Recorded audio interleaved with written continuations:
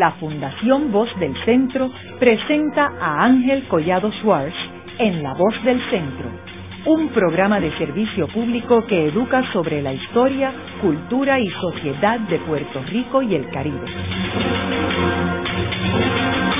Saludos a todos. El programa de hoy está titulado Monchín Feliciano, el David Culebrense.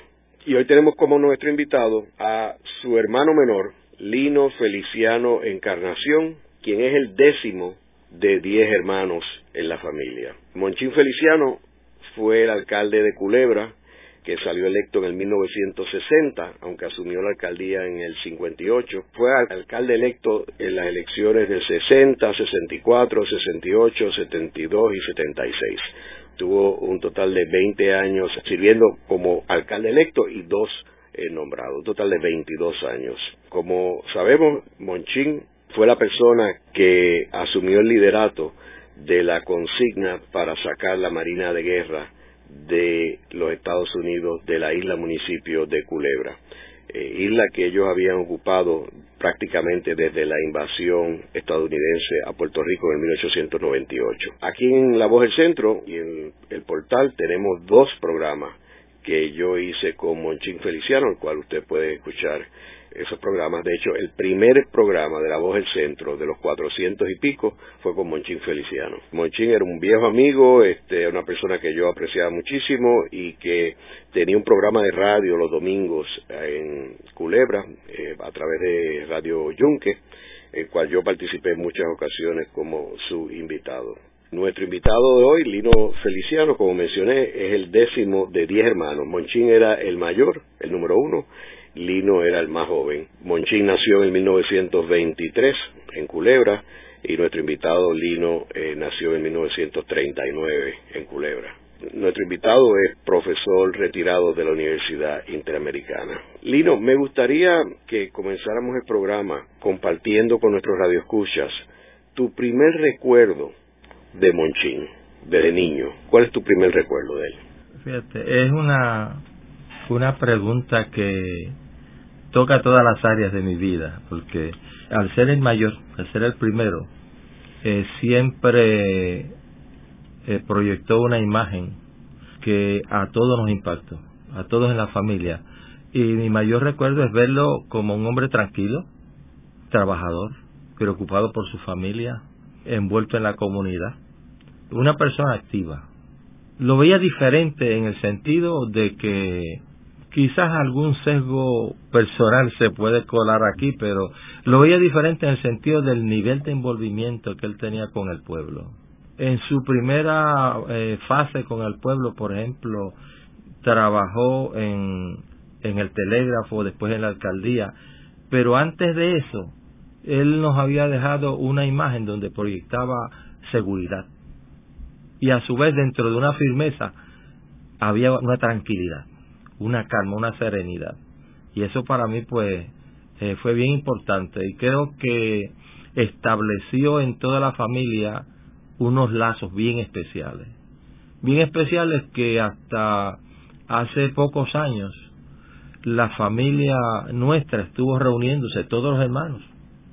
Nos reuníamos en Culebra, nos reuníamos en Orlando, nos reunimos en San Francisco, donde vi otro de los hermanos, y siempre pensábamos que él era la persona que iba a darle la tónica de cuál iba a ser la reunión, cómo debía ser. Y esto es algo que viene de la imagen de esas primeras proyecciones que él nos fue proyectando a cada uno de nosotros. Es algo que se mantuvo en el espíritu de la familia. Oye, que siendo él 16 años mayor que tú, cuando tú naciste ya él era un hombre. Exactamente. Ahora, Lino, ¿cómo era Culebra de esa década del 40? ¿Cuáles son tus recuerdos de tu niñez allí?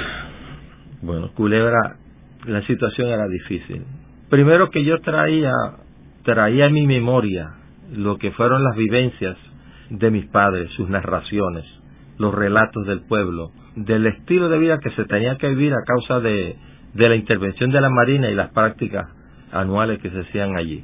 Eso es una cosa que grabó de cierta manera nuestras vidas y quedó en mis recuerdos, por ejemplo, imágenes como las de tener como entretenimiento estar en una piedra sentado mirando los barcos cuando tiraban y cuando el proyectil tocaba en tierra, cuando los aviones tiraban, cuando los helicópteros pasaban por encima del pueblo y dejaban ensordecido a la gente y interrumpían las clases con eso. El Culebra de esa época tenía muchas privaciones y nos levantamos en una situación de privación económica tremenda, privación cultural en muchos aspectos. O sea, no teníamos el acceso por ser una isla separada, por ser pequeña y por ser en esa parte del municipio de San Juan. Ni siquiera éramos un municipio en esa época. Resultaba todo eso bien difícil porque la transportación era malísima. O sea, el correo iba 2 veces en la semana. Los primeros años iba en barco de vela a la correspondencia, luego en las lanchas 3 veces a la semana. Los trabajos del pueblo mayormente, los ingresos provenían de la pesca. La agricultura ya iba pasando. Algunas personas pues con la ganadería, unos poquitos, pues ofrecían algunos trabajos al pueblo. En términos de las relaciones de otro tipo, como por ejemplo las iglesias, la iglesia metodista que estuvo allí desde 1901 y que llegó a tener 5 capillas, con el movimiento del pueblo de San Ildefonso a Dui, a donde está el pueblo de Culebra actualmente, eso pues eliminó 2 capillas allá arriba. La de Resaca también se eliminó, la de Flamenco se eliminó y quedó solamente la del pueblo. Quiere decir que en términos religiosos la iglesia evangélica allí tenía una representación bien pobre hasta los años 48. Y entonces en la iglesia católica el sacerdote iba de Vieques y el sacerdote iba algunas veces al año solamente a bautizar, a tratar de ofrecer algún servicio al pueblo. Siempre se vivió en esa época dentro de unos conceptos comunitarios. Yo creo que eso valió mucho en la manera de la formación de nosotros, en el sentido de que, contrastando la visión del mundo de hoy, que es un mundo bien individualista y que carece de ese sentido comunitario, era bien importante en aquella época pensar en la Comay Clara, la Comay Felipa, etcétera, etcétera, y esa relación de pertenencia y de envolvimiento del compartir comunitario provocó o trajo unos valores de pensar siempre en el otro, de darle un espacio al otro, y eso resultó algo bien significativo, que a pesar de las privaciones culturales, económicas, sociales, de transportación, de comunicación, no había televisión, los radios los tenían pocas personas, pues a pesar de todo eso, dentro del contexto de pueblo siempre hubo un sentido comunitario y había algo en común también, que era protegerse de la condición de la marina, que no era fácil. Yo recuerdo, por ejemplo, cuando la frase que se usaba en aquella época era darle franco, le daban pase a los militares de los barcos, y cuando le daban pase a los militares de los barcos, eso significaba que había que despachar a los estudiantes de la escuela, que las mujeres se cerraban en las casas y que solamente algunas personas estaban en las calles buscando la manera de cómo alquilar sus caballos, de cómo vender algunos productos como coco, dulce coco y algunas almejas de la playa, etcétera, etcétera, a los marinos. Pero esta gente traía un desasosiego tremendo de la comunidad. Había una intranquilidad que yo podía percibir ese sentir. Realmente era una prisión en la propia casa de uno. O sea, era como una invasión. Era una invasión, pero que dejó unas huellas tremendas, porque entiendo que pudo crearse mucha gente un sentido de autoestima inapropiada o baja, el sentido de impotencia, de incapacidad ante este invasor que viene y no podemos nosotros realizarnos, y depende de nuestras acciones como familia, de lo que ellos deciden cuándo van a venir, cuándo van a hacer las prácticas, y las prácticas podían ser de día o podían ser de noche hasta las 11 de la noche. Y las prácticas, pues cuando nos criamos y nos desarrollamos en ese ambiente, pues fuimos acondicionados también. Lino, ¿y dónde eran las prácticas? Esas prácticas se habían extendido a los cayos adyacentes Y ¿cuáles de ellos? Hierba, ratón, agua. Sí, lo que se llama Cayo Roca Alcatraz, que ahora la gente comúnmente lo conoce como Bolefunche, pues se llama Cayo Roca Alcatraz. Más lejos, sí. Sí. Entonces, primero era en tierra con armas cortas, pero cuando vinieron los barcos grandes y los jets a tirar, ya entonces se movieron a la península de Flamenco y nosotros vivíamos allí. Allí yo nací en Flamenco. Cuando nos obligaron a trasladarnos al pueblo, porque fue que nos sacaron, todavía quedó por muchos años esas prácticas allí y recibiendo el impacto de eso. O sea, yo he estado en una esquina a las 7 de la noche al lado de la iglesia metodista y todo el mundo tirarse al suelo porque oímos el silbido de una bala que pasa por encima del pueblo. Todo el mundo comenta, mira, cuando la lancha venía le cayeron 3 bombas al lado. Esa era parte de la vivencia, del estado de sitio que teníamos. Los pescadores perdían su arte de NASA porque los barcos enredaban con su barco las boyas de las nazas y ellos perdían todo el equipo de pesca y no había manera de encontrar una reposición de eso. ¿Y hubo accidentes donde culebrenses murieran? Hubo accidentes tristes. Hubo accidentes. No solamente fue el abuso emocional, psicológico, que eso dejó unas huellas profundas en el pueblo. Tal vez algunas personas se acostumbraron, se acondicionaron, no pudieron captar las diferencias, pero definitivamente hubo un abuso psicológico terrible, emocional, y hubo un abuso físico, abuso a la tierra, abuso a la vegetación, y hubo abuso a las personas. Hay una señora que está cocinando un día y un pedazo de bomba le cayó en medio de la cocina donde ella estaba cocinando. A otro señor, Vicente García, perdió un brazo, perdió parte de su pierna, ya no tenía más movilidad. Don Isaac Espinosa perdió un brazo. ¿Y cómo lo perdió? ¿Cómo perdían esas extremidades? Pues sencillamente el efecto de las bombas, podía caer un pedazo de bomba tan cerca como en la alcaldía actual de Culebra. En una ocasión cayó un pedazo de bomba allí y la gente oyó el impacto y pudieron sentir encima de sus casas con techos de zinc el efecto de los pedazos de cemento cuando impactaron en una plataforma de cemento que había para recoger agua, porque esa era otra de las situaciones difíciles, no había agua en Culebra. Pero la verdad que la memoria... ¿Y dónde venía el agua? La primera fuente era la lluvia, pero muchas veces Culebra pasó una necesidad tremenda, no llovía lo suficiente, entonces había que mandar a buscar agua a San Juan. Con un remolcador llevaban una bacha con agua, que en muchas ocasiones se contaminaba con agua del mar, y el agua llegaba salobre, y eso es lo que teníamos. De modo que esa fue otra de las privaciones que el pueblo sufrió. ¿Y electricidad? Bueno, en sus comienzos, cuando yo era niño, cuando yo era muchacho, la energía eléctrica empezaba a las 6 de la tarde y a las 10 de la noche ya se iba. Había una pequeña planta. De hecho, mi papá llegó a trabajar atendiendo esa planta en alguna ocasión. A las 10 de la noche ya todo el mundo se recogía, tenía que irse a su casa. Y así tuvimos por muchos años, hasta que después de muchos años trajeron 2 generadores grandes y entonces se podía dar luz hasta las 12 de la noche y luego se adelantó el proceso hasta dar todo el tiempo. Luego fue que posteriormente, no hace tantos años, se puso el cable de luz, que recibimos luz vía Vieques. Lino, y tú mencionabas ahorita que cuando le daban pase a los marinos, ellos prácticamente invadían la isla.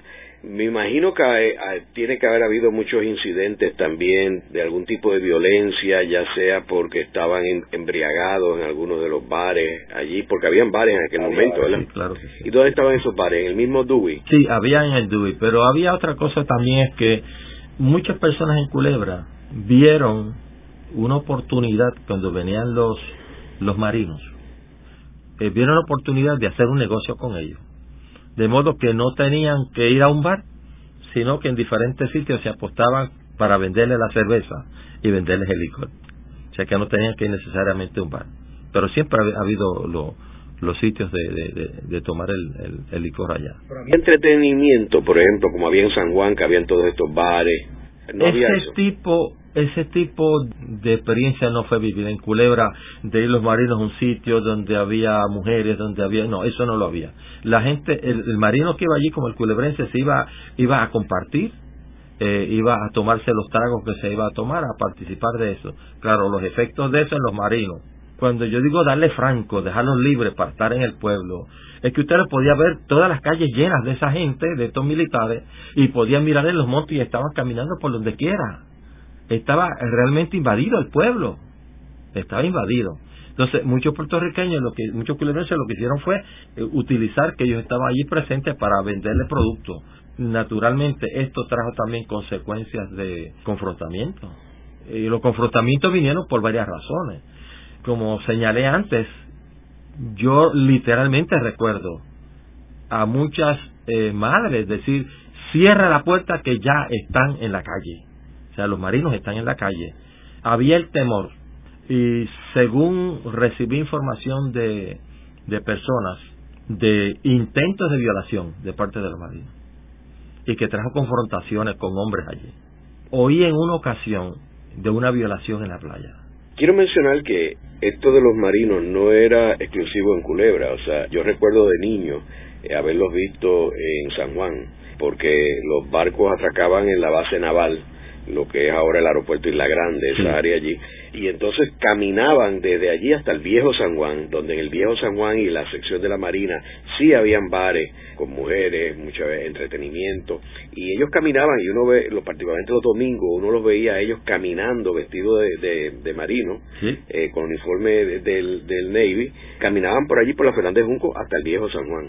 Y parecía como una plaga, uno lo veía, toda esa cantidad de marinos, y en el Viejo San Juan uno entraba y estaba lleno de marinos. Por lo menos el contexto de mi familia y de los vecinos era atemorizante, y había un doble mensaje, porque de un lado era atemorizante para la familia, era amenazante para la familia, y de otro lado una oportunidad de hacer un negocio en unos momentos donde la situación económica era difícil. Una de las áreas, por ejemplo, en que hubo confrontaciones, era cuando la gente alquilaba sus caballos a los americanos y le cobraban $2 por una hora. Y entonces el americano quería continuar, pero no quería pagar. O quería otro americano bajar al que ya estaba montado en el caballo. Y de esas confrontaciones se dieron bastantes. Como también se dieron accidentes que la gente se impactó. O sea, yo llegué a ver accidentes donde un marino se cae de un caballo y se destroza su cara. Y entonces fueron imágenes todas que fueron muy adversas en esa época, bien negativas en el proceso de formación de cualquier persona o de vivencia de cualquier pueblo. Eran cosas que de alguna manera estaban atrasando el proceso de crecimiento del pueblo. Y en ese tiempo no había un alcalde ni había una policía que podía proteger a los culebrenses.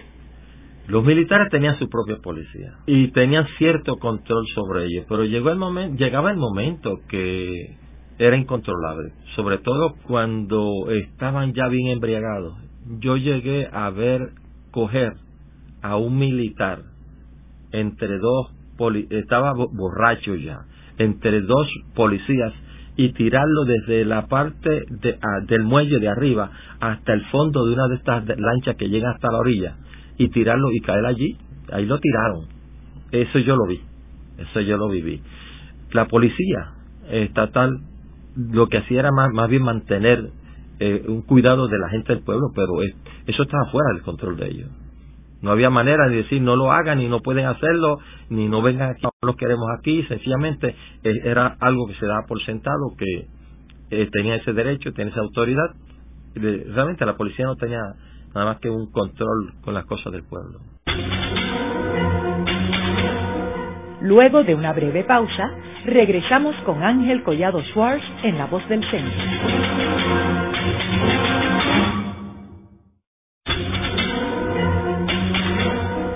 Regresamos con Ángel Collado Schwartz en La Voz del Centro. Continuamos con el programa de hoy titulado Monchín, Feliciano, el David Culebrense. Y hoy tenemos como nuestro invitado a Lino Feliciano Encarnación, el hermano menor de Monchín. En el segmento anterior estuvimos hablando sobre los recuerdos de nuestro invitado, del impacto que tuvo la Marina de Guerra en la isla de Culebra. Y no solamente en la isla, sino en los culebrenses, y el impacto que tuvo no solamente psicológico, sino físico, porque algunas personas o murieron o fueron heridos como consecuencia de las maniobras de la Marina de Guerra. Y como en sus tiempos de ocio también los marinos causaban problemas grandes a los culebrenses. Ahora, Lino, me gustaría que compartieras alguna anécdota o alguna historia que Monchín haya compartido contigo sobre esta experiencia de la Marina de Guerra y los marinos en Culebra y cómo afectaba a los culebrenses. Una de las cosas que Monchín tenía en mente era, con el manejo que había que tener con los marinos, había que tener una formación. Y esa formación él entiende que la obtuvo en su experiencia como militar. Él estuvo casi 5 años sirviendo en el ejército. Y dentro de esa vivencia, él pudo en un momento notar que muchos de los aprendizajes que él había tenido y de lo que había entendido como sentido de respeto al otro, tenía un significado diferente para los americanos. Y él vivió la experiencia dentro del ejército de momentos en que pudo percatarse que el sistema de fuerza era algo normal dentro del americano. Fuerza al hablar, tratar de reducir o minimizar al otro, y él aprendió que si se va a hacer algo hay que responderle también con un nivel de fuerza similar. Y yo entiendo que esto es parte de una formación que él obtuvo y que viene de lejos. El poder captar ambientes, situaciones, su visión que tenía. Yo entiendo que su visión tiene que ver, su visión del mundo tiene que ver en las diferentes etapas, con unos desarrollos de vivencias que tuvo desde niño. Por ejemplo, el tomar iniciativas para enfrentar este tipo de cosas. Él me contó una experiencia bien interesante de su época de formación, cuando tuvo que trabajar de voluntario en un programa federal siendo adolescente había un programa federal para la erradicación de insectos, etcétera, de los animales, y él trabajó de voluntario llevando a los animales al baño y para erradicar toda la garrapatas, todo lo que fuera adverso a la salud de los animales como tal. Él trabajó en ese programa. Un hermano mío me cuenta que en una ocasión mi papá estaba haciendo una hoguera. De la hoguera cogió fuego el pasto y se quemó toda la montaña. Y Monchín tuvo la iniciativa de decirle: papá, yo quiero hacer una tala ya que todo está limpio. Y recibió un apoyo. Eso es parte de experiencia que resulta de una formación importante dentro del proceso, que cuando viene al ejército, a la marina, ya tenía esa formación, más tuvo otra formación en San Tomás, porque él en San Tomás estuvo conectado al ejército también de voluntario en un aprendizaje, porque había lo que se llama el Home Guard, y allí en esa experiencia de militar de Home Guard en San Tomás, él aprendió las cosas básicas de la marina, y aprendió a leer la brújula, y aprendió un montón de cosas que realmente cuando vino al ejército le sirvieron en gran manera. Pero yo entiendo que la cosa mayor fue una nueva lectura que él hace de cuál debe ser el contenido mental, cuál debe ser la actitud, qué es lo nuevo que hay que poner en la mente para enfrentar las situaciones con la marina. Estamos partiendo de que ya existía en el pueblo un pensamiento de que llegaron los americanos, la marina está ahí, y todo el mundo estaba por sentado de que no había alternativa. Entonces el mismo celador que tenían allí actuaba de una manera omnipotente. Entonces todo hizo crear una imagen hacia la Marina diferente. De modo que yo entiendo que desarrollar una actitud mental, una visión nueva sobre cómo enfrentarlo, diciéndole, mira, somos iguales, podemos luchar juntos, pues es algo que se puede trabajar. Pues eso yo creo que fue una de las cosas bien importantes dentro de su vivencia como tal en el pueblo. Lino, ¿y cuándo es que Monchín decide y qué es lo que lo motiva a él ingresar al mundo de la política? Siempre que hay un vacío de poder hay que llenarlo. Siempre que hay algo que llenar hay que llenarlo. Nosotros teníamos para ese entonces, el alcalde era don Juan Fuertes, había sido un militar del Navy, estuvo en el Navy muchos años, más de 30 años. Fue a Culebra, fue elegido alcalde, pero por su mayoría de edad él se sentía cansado. Y ante la misma situación del ejército, él mismo se hizo amigo de los militares. Este alcalde tenía un negocio en el pueblo, al lado de la casa donde yo terminé de criarme en el pueblo, que se llamaba el Kentucky Bar, nombre en inglés. Y allí, cada vez que venían las flotas a hacer sus prácticas, y que se invadía y se rodeaba la isla de barcos de la Marina, él hacía de alguna manera conectarse con los oficiales de estos barcos y los traía a su negocio para darle sus ensaladas de langosta, etcétera, etcétera. Yo personalmente vi eso. De modo que, en cierto modo, asumí una posición de no interrumpir con lo que ellos estaban haciendo. No interrumpió. Pero en su edad, en su fatiga física tal vez, él decidió renunciar antes de cumplir el último cuatrienio, y ahí fue que llamaron a Monchín. Y él entra a la política por ese vacío de poder. Cuando él estaba trabajando en el telégrafo, van dos personas donde él, que eran líderes del partido, el Partido Popular de entonces, y le invitan y le dicen, mira, hemos pensado en ti como la persona que eres el candidato adecuado para que seas el alcalde del pueblo. Y entonces consultó con mi papá, y mi papá le dijo, pues yo creo que puedes hacerlo. Esa era una costumbre que siempre ha habido en la familia del diálogo, y dentro de esa necesidad del momento él entra, y pues no fue fácil, para entonces percatarse posteriormente que si el pueblo no estaba creciendo, no estaba desarrollándose, se debía a que realmente la intervención de la Marina estaba impidiendo el crecimiento del pueblo, limitándola en todo.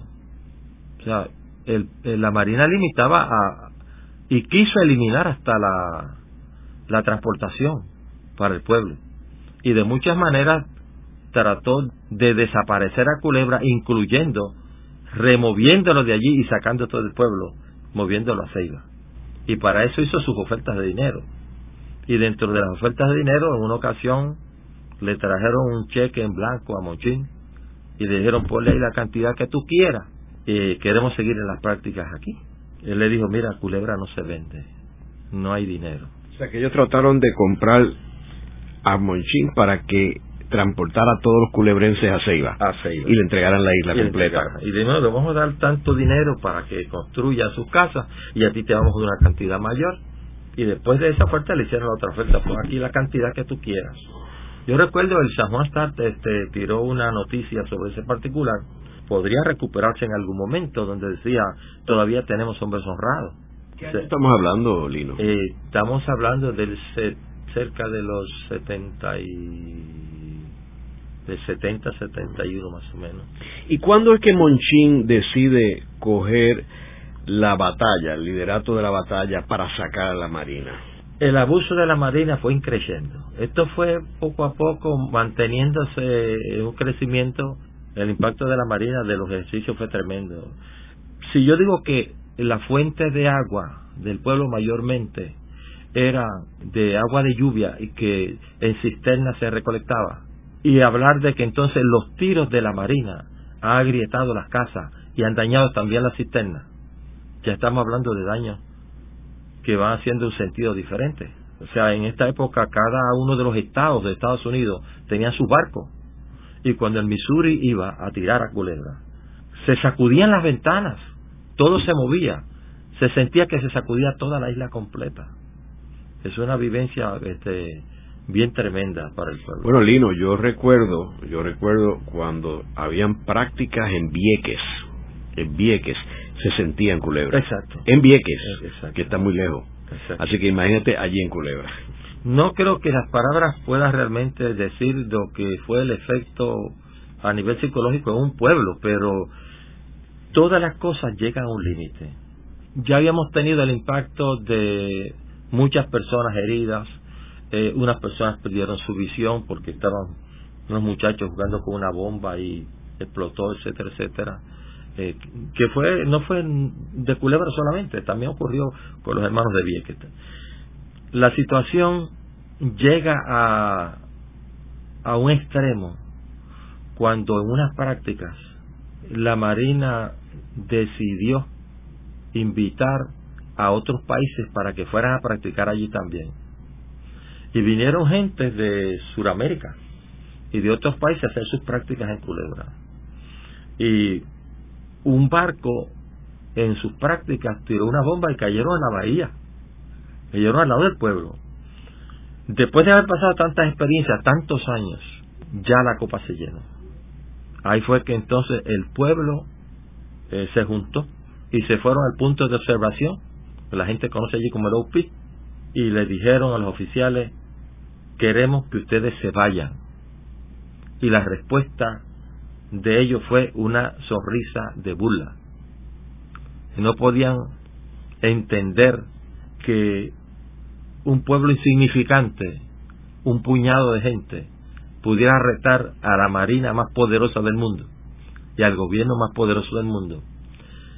Por lo que hicieron fue reírse de la cara. Pero allí llegaron muchas mujeres con sus pies sangrantes, caminando. No les importó la distancia, ni lo que había que subir, las cuestas empinadas, nada de eso, para subir hasta el punto de observación. La gente subió, y así empezó una lucha, creando conciencia, juntando voluntades, y habían situaciones de dolor común al pueblo, y esto facilitó una trayectoria para que de alguna manera la gente fueran poco a poco juntando, uniéndose más en ese proceso. Ya no se podía aguantar más, y entonces se empezaron a hacer las gestiones con el gobierno acá en San Juan, y luego es que vienen los otros movimientos de... ¿Y qué actitud había en el gobierno de San Juan cuando los culebrenses iban a pedir ayuda para sacar la marina? Yo diría que la primera actitud era de indiferencia, en el sentido que no se podía percibir, y yo llegué a oír posteriormente de políticos que fueron, entre comillas, significativos para el pueblo de Puerto Rico, hablar de Culebra como insignificante realmente. Me refiero en el momento en que Monchín quiso correr para senador, y uno de los líderes políticos me dijo: mira, pero recuérdale a Monchín que con los votos de Culebra solo no va a ganar. Ese tipo de pensamiento estuvo presente en los momentos del gobierno de Puerto Rico. Todo aquí fue la perseverancia, la determinación que él tenía, la urgencia de tener un ambiente de paz, que para hacerlo pues tenía que luchar. ¿Y él nunca tuvo miedo de la marina? Yo no creo que nunca, yo creo que él no sabía ni lo que era eso. Yo no creo que era un lenguaje que nunca lo oí. Y él en esta lucha, particularmente cuando fue a Estados Unidos, a Washington y eso, ¿él nunca pensó que iba a fracasar en este proyecto? Yo creo que en una conversación con él, no hace muchos años, me dice: la lucha era bien dura, era bien difícil, se abría una puerta por un lado, pero se me cerraban otras. Encontraba unos apoyos de un lado, a veces los mismos míos no me ayudaban. Se refería al gobierno de Puerto Rico. Se refería también a que hubiera esperado quizás una mayor envolvimiento en su origen de la batalla contra la Marina del pueblo, pero siempre hubo un segmento del pueblo que no estuvo con él. Estando en su casa un día, llegó un anuncio, una noticia como a las 6 de la tarde. Las personas que no estaban con él en la batalla para sacar a la Marina, empezaron con altavoces por todo el pueblo, anunciando: el alcalde de Culebra va a vender a la isla, y ya se comprometió, y nos van a sacar de aquí todos. Entonces vinieron unas personas a la casa de él a decirle: Monchín, tú estás oyendo lo que están diciendo de ti. Mira, esa gente están hablando mal de ti y que tú vendiste a Culebra. Y él, con esa pasividad y con una entereza de carácter especial, dice: que tienen coraje. Así lo dejó, tienen coraje. Él sabía que a pesar de que había dentro del pueblo algunas personas que no estaban de acuerdo, y a pesar de que había personas que estaban fuera, había algunos que convencer. En un momento histórico donde aparentemente todavía Culebra era altamente importante para la defensa nacional, pues significaba eso una locura pedirle que dejaran de hacer las prácticas en Culebra. Y a pesar de esa posición, él se mantuvo firme en su propósito. Él me contó: sí, mira, hubo momentos que uno se sentía que eso le impactaba, que iba a ser difícil. Pero nunca pensó rajarse. No, él no entendía. El miedo, él no sabía, por lo menos nunca entendí eso de ni quejarse tampoco. Yo nunca oí a mi hermano, no sé si alguna otra persona, pero entre mis hermanos, entre la familia, yo nunca oí a mi hermano quejarse porque vino algo adverso, sino sencillamente: esto hay que confrontarlo, hay que manejarlo. Yo creo que es una estrategia de pueblo que debiera desarrollarse en Puerto Rico y en el mundo entero. Si hay una situación, no trates de ponerla a tu espalda, no trates de ignorarla, no trates de evadirla, de tener una negación, sino déjala ahí y manéjala. Y eso fue lo que él hizo. Y él, en términos de esta lucha con la Marina de Guerra, cuando iba a Washington, ¿tú recuerdas si él te comentó alguna experiencia negativa en sus gestiones allí en Washington? Bueno, sí, en muchas ocasiones la situación le fue bien difícil porque él estuvo varias veces en diferentes vistas, en diferentes oficinas, y va con una expectación, y va también con la ayuda de unos amigos senadores que pudo ir ganando en sus relaciones allí, pero en ocasiones realmente fueron bien difíciles, bien adversas. Haremos una breve pausa, pero antes los invitamos a adquirir el libro Voces de la Cultura, con 25 entrevistas transmitidas en La Voz del Centro. Procúrelo en su librería favorita o en nuestro portal.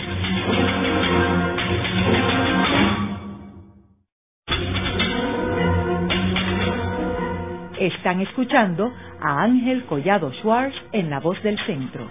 Ahora pueden accesar a toda hora y desde cualquier lugar la colección completa de un centenar de programas transmitidos por La Voz del Centro mediante nuestro portal www.vozdelcentro.org. Continuamos con el programa de hoy titulado Monchín, Feliciano, el David Culebrense. Y hoy tenemos como nuestro invitado a Lino Feliciano Encarnación, el hermano menor de Monchín. Lino, en el segmento anterior estábamos hablando sobre la lucha de Monchín en Washington por sacar la Marina de Guerra. De esa lucha, ¿tú tienes algún recuerdo, algo que te haya comentado Monchín que valga la pena destacar? Ahí él reclutó a Richard Copeiken, que jugó un papel protagónico. Claro. Hay una datos importantes que yo entiendo que él tuvo una capacidad tremenda para aglutinar gentes. En esto trascendió a Culebra y se trascendió a sí mismo en el sentido de que pudo organizar el pueblo acá, obtener una ayuda del gobierno estatal y luego organizar culebrenses y otros puertorriqueños que se unieron a la lucha contra la invasión de la Marina en Culebra, en Nueva York. Allá se hizo un comité y se estructuró y se elevó a un nivel de que cuando había que mover las gentes desde Nueva York y Filadelfia hasta Washington, ese comité se movía, trabajaba, recogía los fondos, creó un sentido y sistema de disciplina, donde dentro de otras cosas, para mencionar una, vamos a hacer esta marcha a Washington. Todo el mundo sabía a qué iba. Queremos que la Marina salga de Culebra, deje de practicar allí, pero queremos dejar detrás un mensaje de quiénes somos. Así que cuando nos vayamos de la marcha no queremos ni un papelito en el piso, tirado en la calle. Queremos dar un mensaje completo. Ese tipo de iniciativa y ese tipo de esfuerzo, más lo que hizo con el senador Montoya de México y con otros líderes del Senado, fueron bien importantes dentro de ese proceso. Pero en todos los casos, yo entiendo que había tantos elementos positivos como negativos que se estaban dando en el proceso. De un lado estaba la Marina seguía resistente al proceso de la petición del pueblo. A Monchín lo confrontaron y le dijeron: mire, Feliciano, la Marina nunca ha perdido una guerra, no se puede luchar contra la Marina. Y él le dijo: yo no estoy contra la Marina, yo soy un militar también que trabaja con ustedes, yo estoy a favor de Culebra y de los culebrenses, yo no soy un enemigo de la Marina, yo lo que quiero es que respeten la capacidad, el pueblo, el sentido de gente, la dignidad, el sentido de pueblo, unas personas que están allí, que no valen menos ni valen más que ustedes. Y en ese sentido pudo mantener una posición sólida, firme, donde ni con el dinero, ni con las amenazas, ni con las indiferencias pudieron detener su esfuerzo. O sea, él tenía bien clara su meta. La Marina tiene que salir de Culebra. El progreso de Culebra va a depender de que la Marina salga, y habrá una nueva esperanza si se logra una visión. ¿Y cómo él se sintió cuando ganó la batalla de sacar a la Marina de Culebra? Yo creo que la experiencia, no hay palabras para decirla, porque fue un evento que caló más allá de lo que cualquier persona hubiera pensado. Por ejemplo, se dice que nadie es profeta en su tierra. Pues mire, profetizó en su tierra, trabajó en su tierra con lo suyo, con lo que tenía, con los recursos. Salió y buscó otros recursos, aglutinó gente para ayudar a emancipar el pueblo. Entonces, pues, hay un nivel de satisfacción. Yo creo que un día antes de morir, dialogando con él, sacamos el tema de su tarea en Culebra. Él dice: mira, mi trabajo allí fueron varias etapas. Me preparé académicamente, trabajé en el telégrafo, fui alcalde, trabajé con el pueblo, le serví al pueblo, sacamos la Marina. Nunca se lo atribuye él solo. Él sabe que en la unión que se produjo con el pueblo, con agentes, o sea, pocas personas saben que Ramito, el improvisador puertorriqueño, contribuyó económicamente en eso. O sea, Ramito sacó un disco de improvisación sobre Culebra también, que se vendió para obtener fondos y participar en las marchas. Eso debe estar por ahí, alguien debe tenerlo.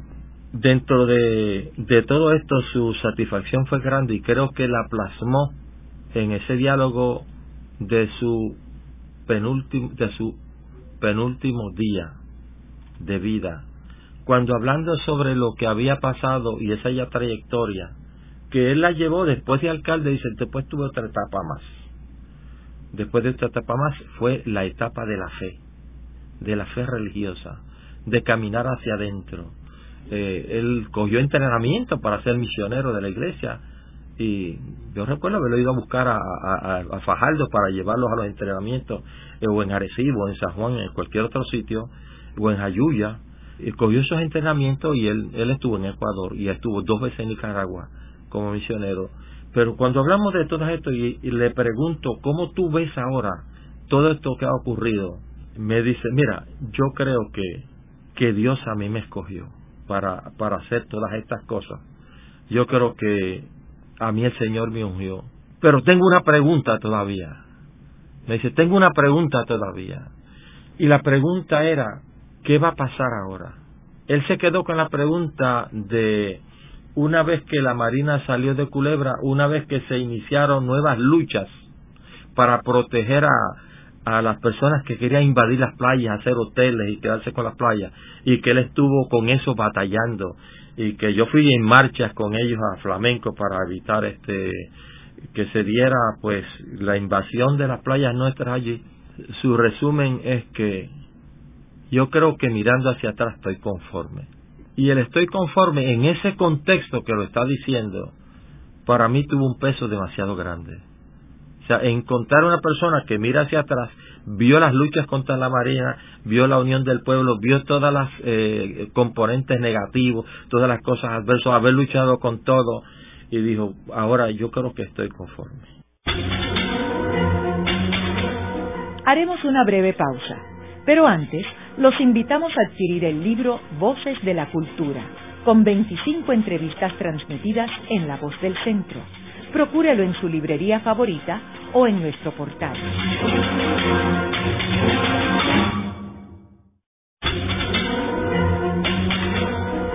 Continuamos con la parte final de La Voz del Centro con Ángel Collado Schwartz.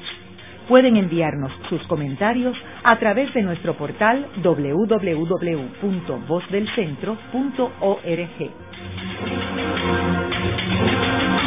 Continuamos con el programa de hoy titulado Monchín, Feliciano, el David Culebrense. Y hoy tenemos como nuestro invitado a Lino Feliciano Encarnación, el hermano menor de Monchín.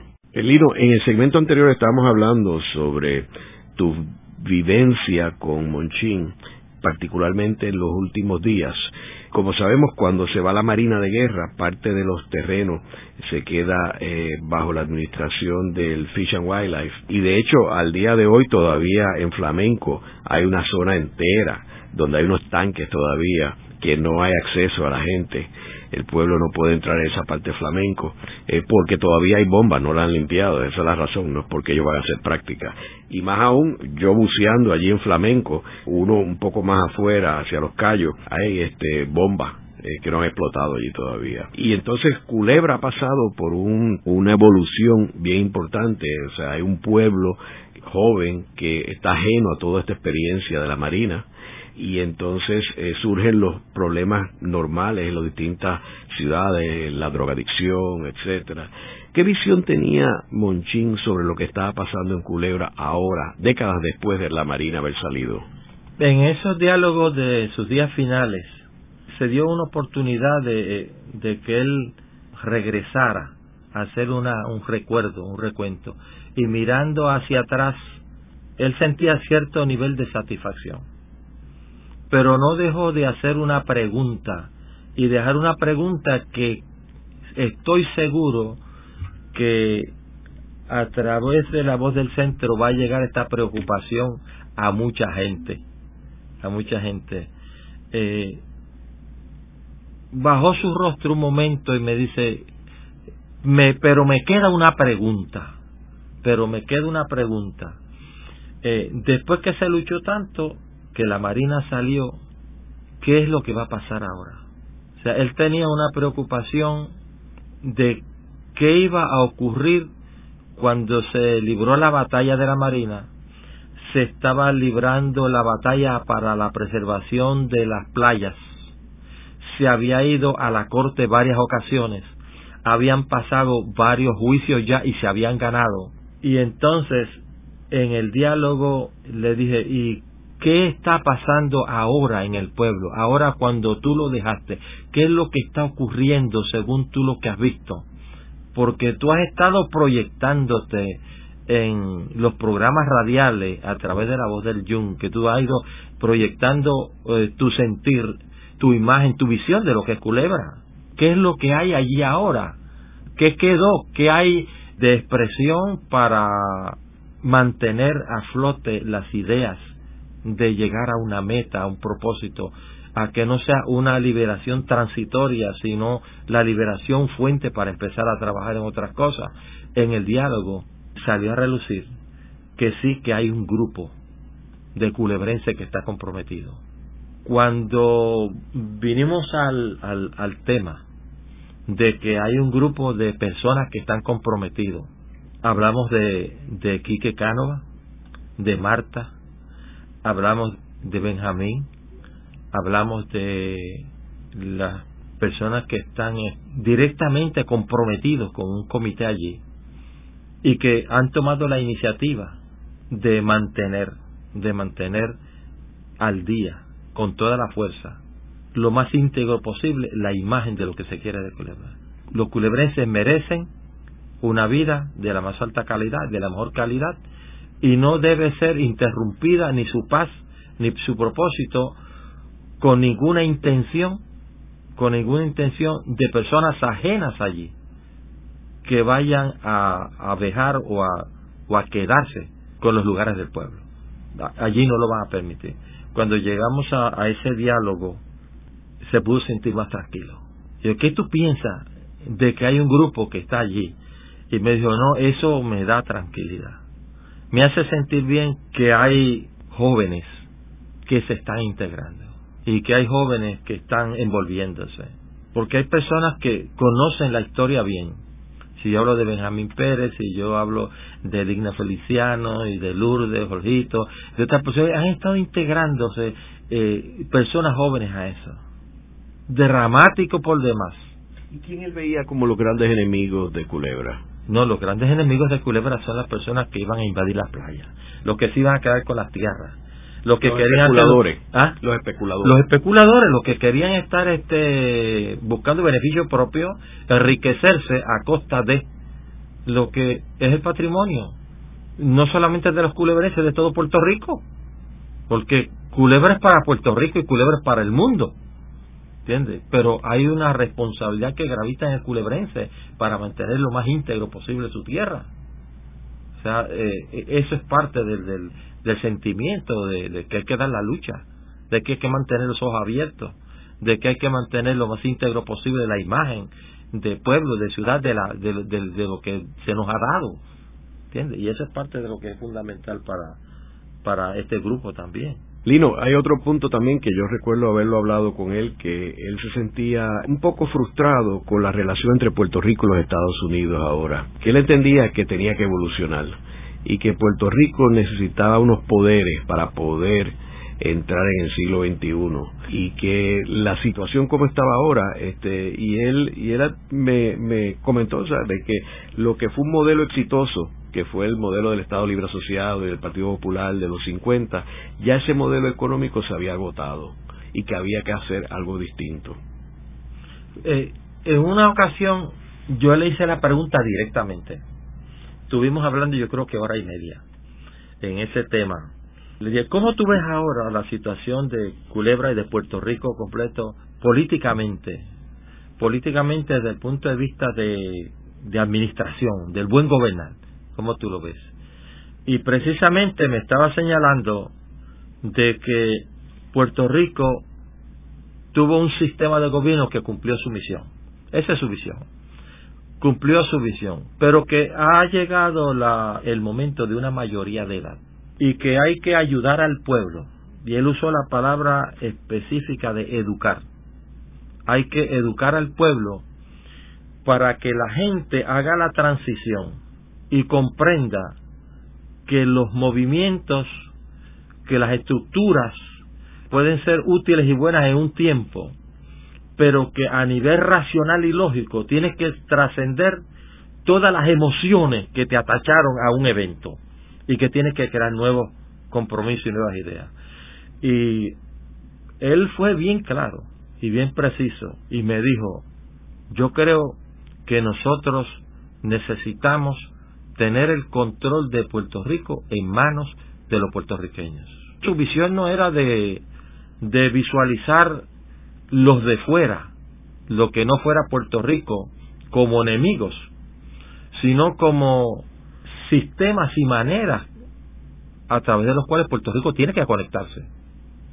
Y sobre todo, y esto lo añado yo, el movimiento actual en el mundo de globalización es un que es un movimiento que hace del mundo un patio chiquito ahora para todos.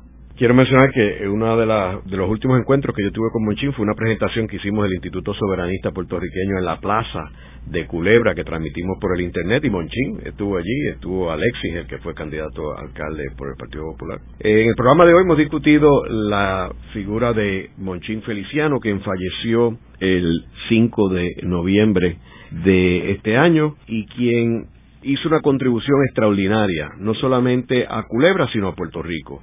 Fue alcalde de Culebra por 22 años y fue la persona que inspiró y lideró el grupo de puertorriqueños y de americanos que lucharon por la salida de la marina más poderosa del mundo de la isla de Culebra. Monchín, hasta sus últimos días, estuvo batallando por las luchas que él creía, y en esta etapa última, aparte de su participación en la iglesia, él se dedicó a batallar a los desarrolladores y especuladores en Culebra. Monchín tuvo la fortuna de poder publicar sus memorias, que está titulada La Victoria de Monchín, y que publicó la Fundación Voz del Centro, y tuvimos la dicha de que él pudo ver su libro realizado y que el libro se puede conseguir en cualquier librería actualmente. Así que en el programa de hoy hemos celebrado la vida y la obra de Monchín Feliciano con su hermano menor, Lino Feliciano Encarnación. Muchas gracias, Lino. Gracias. Esta ha sido una producción como servicio público de la Fundación Voz del Centro. Los invitamos a sintonizarnos la próxima semana a la misma hora. Y recuerden que pueden adquirir el libro Voces de la Cultura en su librería favorita o en nuestro portal.